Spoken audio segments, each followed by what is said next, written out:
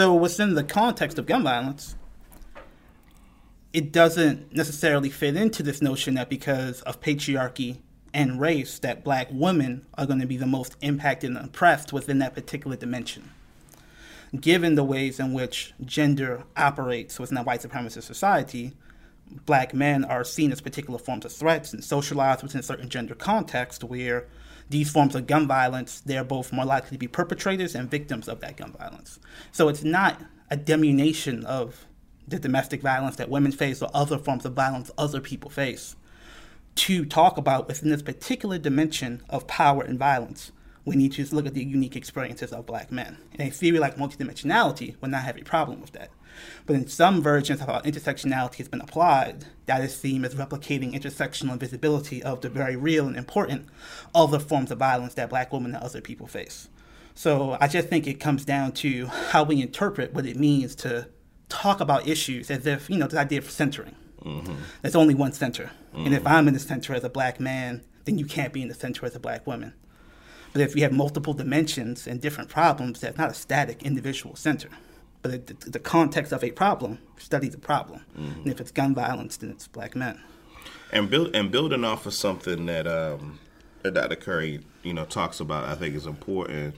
And he's not original in this regard. I mean, we did a segment a while ago about Afro-pessimism. I think Wilderson talks about, this as well, really borrowing from Fanon, concept of Negrophobia.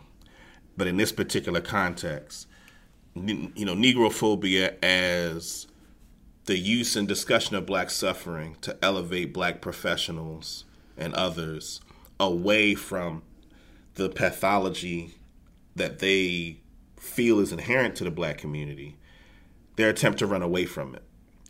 And that a lot of times there are folks that are talking about black oppression really is a mechanism to get away from it. And that and there are times when I think about the larger discourse on progressives and the left, and even some liberals, the conversations around violence seem to be animated.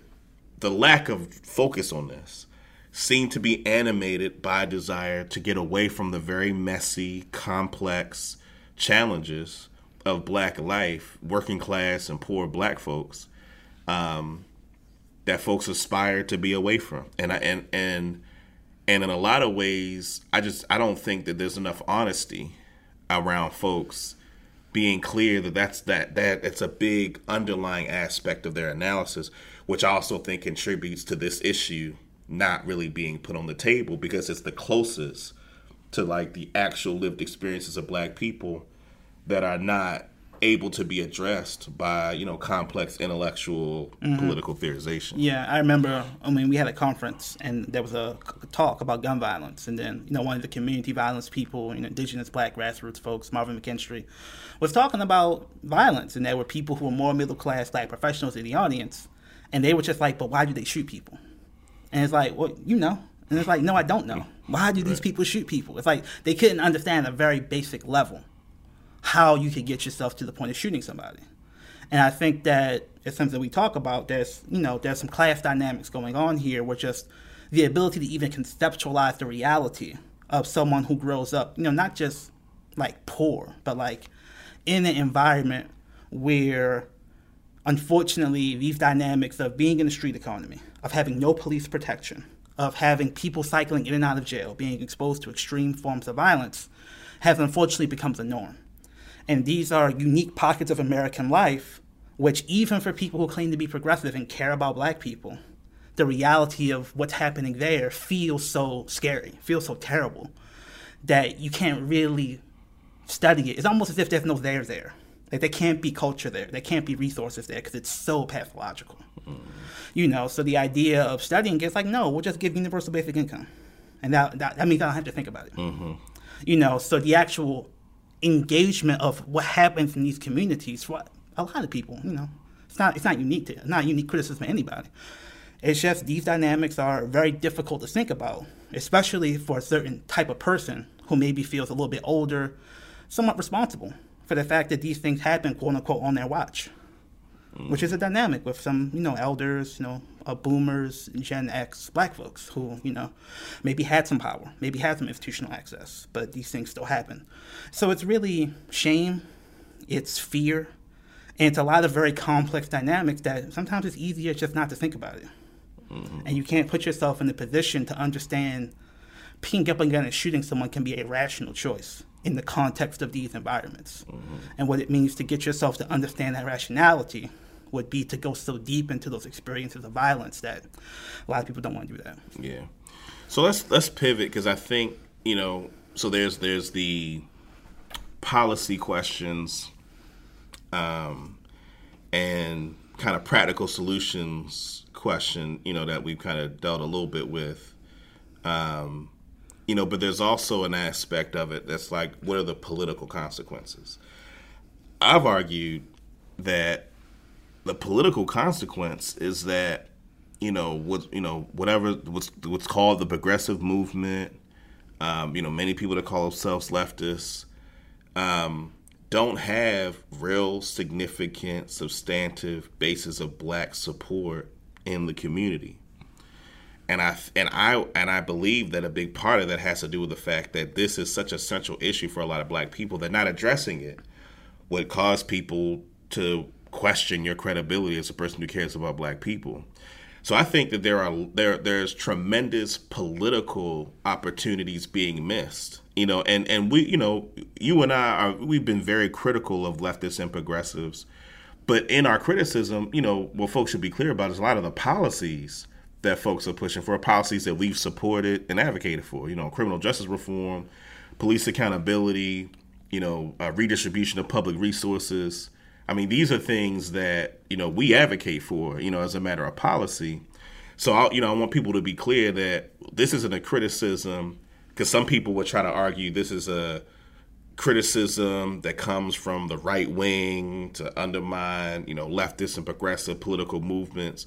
But for me, in thinking about what does it mean to win politically, and what that means is being able to build a base that can be marshaled to be used for black political power. And so I think it's important. This issue to me is so important because I think it unlocks a base that, unfortunately, the people who've spoken most directly to it are the people from whom are on the other side of us policy-wise, right? The people who are the tough on crime, mass incarceration, sentence enhancement, more money to police. Those are the folks that have spoken most directly to our community about addressing violence, and the solutions that are coming from leftists and progressives are not directly addressing it. So it's almost like that ground is being ceded to the conservatives in a way that hurts the ability for folks to advance the kind of policies. And I would argue, the successes that LBS has had on many of these issues, I think comes as a result of the fact that we've addressed these issues, and therefore has allowed us to push on more progressive and leftist policy proposals in ways that other leftists and progressives haven't been able to. So before we go deeper, say a little bit about that. Yeah. It gets back to the conversation about it. So I think about it through the lens of when you think about how people say, well, it's a question of poverty, it's a question of redistribution of resources. It's the short-term, long-term dynamic where it's like, yes, long-term, if we were to take the GDP and redistribute it, that would have serious implications on the dynamics of violence in our community. But in a world where in places like Baltimore, 250 to 350 people are dying every year. And this is the most traumatic event of someone's life. It can shatter someone's life. They don't have much hope, first of all, that you're actually going to be effective in redistributing those resources at all, period. Because they're looking at the track record of America and making a rational determination that betting on long-term economic redistribution is not a logical bet. And they don't see, there's no inherent trade-off. There's no reason you can't talk about long-term fundamental economic redistribution and short-term how do we have a theory of building institutions that can address the drivers of violence in our community? And if your solution is just more nonprofits, I think people in the community, I jokingly say, if nonprofits were the solution, Chicago and Baltimore should be a utopia. I don't think people in the community, they don't see that inherently as a solution because they've experienced wave after wave of nonprofit coming in, claiming to do programming in their community, not consulting them, not engaging them, not building upon indigenous infrastructure, but oftentimes replacing it or literally repressing it in the name of supporting their nonprofit.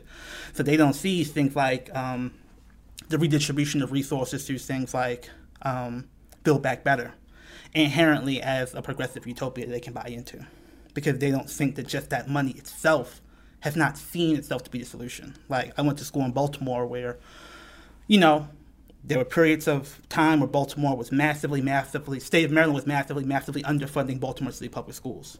And they've been putting more resources in, and it's nowhere near enough. But I don't know if people would generally say that 20 years later, after lawsuit after lawsuit, after investment, you can fundamentally see a shift in the experience of a Baltimore City Public School student from when I went to Baltimore City Public Schools, at the period where they were most defunded per pupil. And I think people see things like that, and that's why they say, well, where's the money going? Who's getting the money? And that's seen as, a political coalition fracturing question. You're fracturing the left. No. Where's the money going?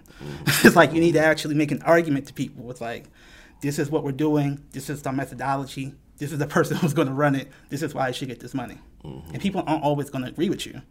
But there's just this reticence to actually deal with the mechanics of how power flows on the left. It's almost as if that the deeper you go in the root cause argument, the less you actually want to or actually talk about the nitty-gritty mechanics of how it's actually going to work in details. And that's what people want. It's like they want some of those details. It's like, I got my mans in them. They've been broke doing this work on North Avenue for 5, 6, 7 years. You gonna give them money? And then it's like, just saying redistribute resources, don't ask questions like that. Right. So I want to break this into two parts, because there's one part of it where I think when we look electorally, there's the Minneapolis ballot measure that attempted to abolish the police department, create a new public health-based department that will be an alternative to the police department. Again, you discussed the kind of public health centricity there and the problems with that, and that failed. I think we see electorally across the country, progressive prosecutors and legislators being defeated. So a part of what I'm observing has happened. It happened in Baltimore, City. Marilyn Mosby, losing in the primary to Ivan Bates, who's already made some proclamations around, being tougher on crime. Kind of the same rhetoric that we saw, 90s and 2000s. So, so I think a part of raising that, and we'll see in the midterms how that shows up in the general. Again, I think one of the impacts is that progressives have not done a good job of talking about the mechanics of how these policies don't work. I feel like there's a reliance on certain talking points and buzzwords, right? Where people talk about mass incarceration, but won't get into the weeds. For instance, one of the things that we've had to advocate for a lot, or advocate against, are sentence enhancements. The natural inclination is we need to increase penalties for violent crime. And so having to explain to people, who are relatively high-ranking political officials, explaining to them that sentence enhancements on possession of a firearm, commission of a violent crime, that's already a 5-year mandatory minimum. And that increasing the penalties on that is circumventing the real question, which is that if a person murders someone, and again, to our abolitionist friends, in the context of the existing world that we're in, because in a more perfect world, we'd have other ways of dealing with this. But given the world that we're in, a person murders someone, community wants them to go to prison, that's already 25 to life. And if that person is going to be locked away, you have the prosecutors have the appropriate penalties for that. So I've directly asked this question to advocates of these sentence enhancements: why not just charge the person with murder? I mean, because there are times, for instance, where when people get killed in the community, there are times where I know people who know who did what. So it's like, why can't you just charge them, with murder? And I never get a good answer in response to that. What ends up actually being the case is that these sentence enhancements are workarounds, because and this isn't something that gets said a bunch or enough by progressives in this context. It is the level of incompetence and corruption of law enforcement creates an environment that actually exacerbates public safety, and that these sentence enhancements in many ways are condoning the incompetence and corruption, as opposed to saying, and that's why our work on police accountability has an impact on public safety, in the sense that's like, let's deal with addressing the department and dealing with the corruption and incompetence. That allows a better chance of dealing with some of the more extreme forms of violence in our community, given the existing system. And I just don't find that level of explanation on policies that are espoused by more conservatives. And I blame that on progressives, and I think that contributes electorally to progressives and progressive measures failing. Yeah. So just to take a brief step back, there's a lot of people essentially misquoting Andre Lorde, talking about the master's tools will not dismantle the master's house. There's this almost pride and ignorance around policy details, because that's seen as engaging and studying reformism of the world that is, the fallen world that is, as opposed to the radical imagination of the world to come. If you're in a community that's suffering from 350 murders per year, you're not too worried about the world to come. You're worried about making sure your sister, your brother, your lover, your daughter, your grandchild can make it to the next day.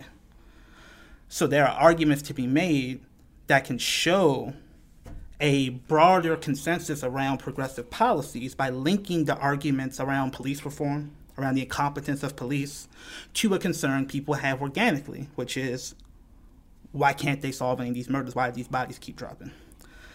Obviously, and we say this all the time, there's limited evidence of clear deterrent effects of locking more people up.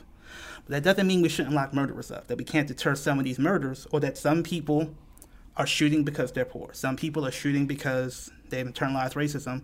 But you get to a point where if the community deems you to be a predator and you've developed an affinity for violence, you're too dangerous to be outside.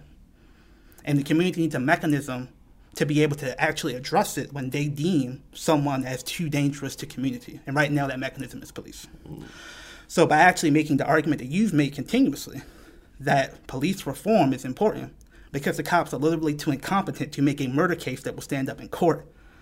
When people in the community hear that, they say, oh, I've never heard that argument explained that way before. What I've heard is Black Lives Matter, stop killing us, rah, rah, rah, justice, freedom. I've never heard that, oh, I need these bodies to stop dropping. And you're telling me police can't even do that because there's no oversight, because they lie all the time, because they lose evidence, because of all this corruption. That's a way to talk about police corruption I haven't heard before. That's linking to, now you start activating community associations. Now you start activating people who are deemed more conservative in the community that don't typically say abolish police. You're able to bring them into a broader political coalition that can actually activate policy change in a way that has not been a methodology of organizing on the left for the most part, right? And again, some people say that as reformism and making coalitions and deals with the devil, and I guess we'll talk about it. Some people call them the Fatback and Biscuits Brigade. And again, it's like, well, are you going to continuously demonstrate quote-unquote intellectual superiority over these folks, or are you going to try to organize? And this methodology of organizing has not been central to much of the politics of the left. And I think the failures of Minnesota, the failures of some of these progressive DAs, the ones that have failed, a lot of them have failed because they have not made inroads into these different demographics and political formations in these heterogeneous cities.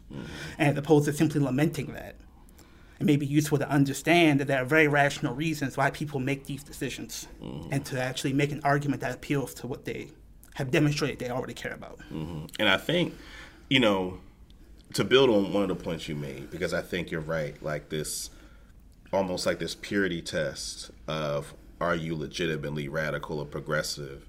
Because I'm crystal clear, and I think anyone who's read the things that we produced are crystal clear. It's Pan-African nationalists, anti-capitalists, anti-imperialists. Like, all those things are things that we advocate for, we support.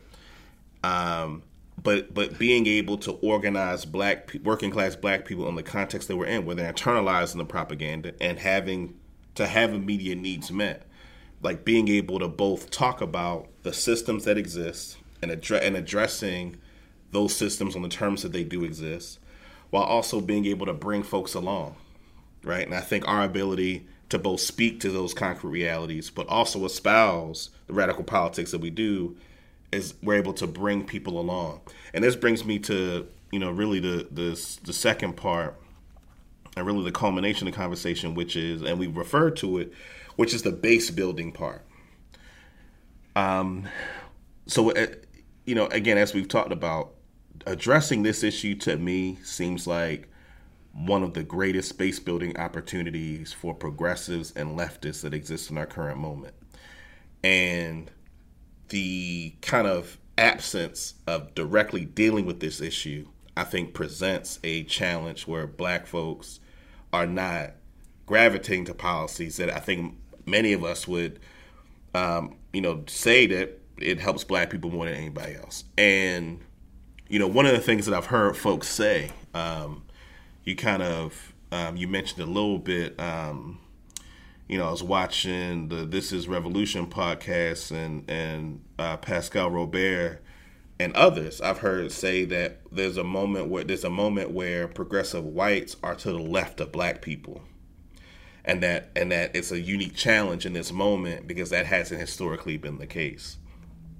And for me, I think it's important to really complicate that, right? Because I think it's way more complex than that analysis. Because I think we're seeing more white people espouse radical progressive politics, but we're seeing it done in a way that actually isn't building with black people. And again, if we're not addressing something that's of a great immediate concern of black people, like violence, then the ability to build a base and support those policies, it's less about the politics of black people. It's more about the political vehicles that are being used, are political vehicles that do not prioritize what working class black people are actually thinking and talking about. Mm-hmm. And I think that without addressing it, it exceeds all that ground to the conservatives to continue to build a base. Again, I don't want that to be attributed to black people having conservative tendencies. I want to attribute that to the fact that the people speaking directly to black people happen to be those folks with more conservative politics. Yeah, and I think if you really understand this critique of the public health system, there's nothing left about it.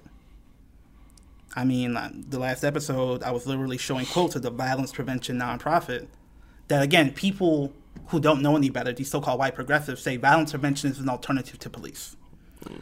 Go talk to your local violence prevention nonprofit. They probably aren't saying that.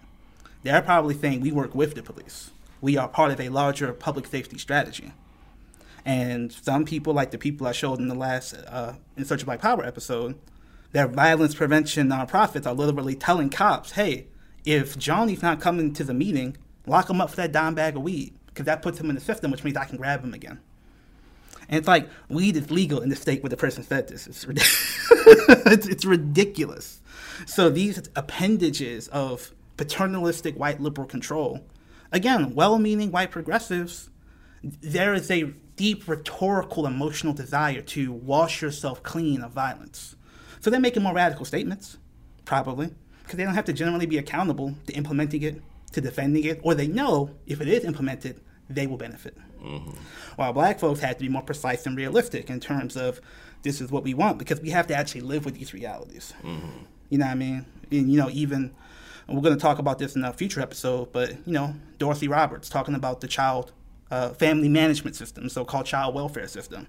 We got people saying defund the police, fund child welfare. It's like, holy crap, do you not know that those are the same thing? You know, so just this general inability to understand it. Like you said, this is actually a base building possibility, but you would have to engage in a coalition where you don't have total control. And I think that people on the left, most of them don't even know that they're not comfortable with that. They're accustomed to the idea that black people are serving them in the coalition. And the idea of having to have black people lead and support that, well, that's not a coalition. That's reverse racism. That's, you know, whatever. All right. Well, that's it for this conversation. Thank you for tuning in to In Search of Black Power. This is Davon Love again, Director of Public Policy, Leaders of Beautiful Struggle. My man Lawrence. See you soon.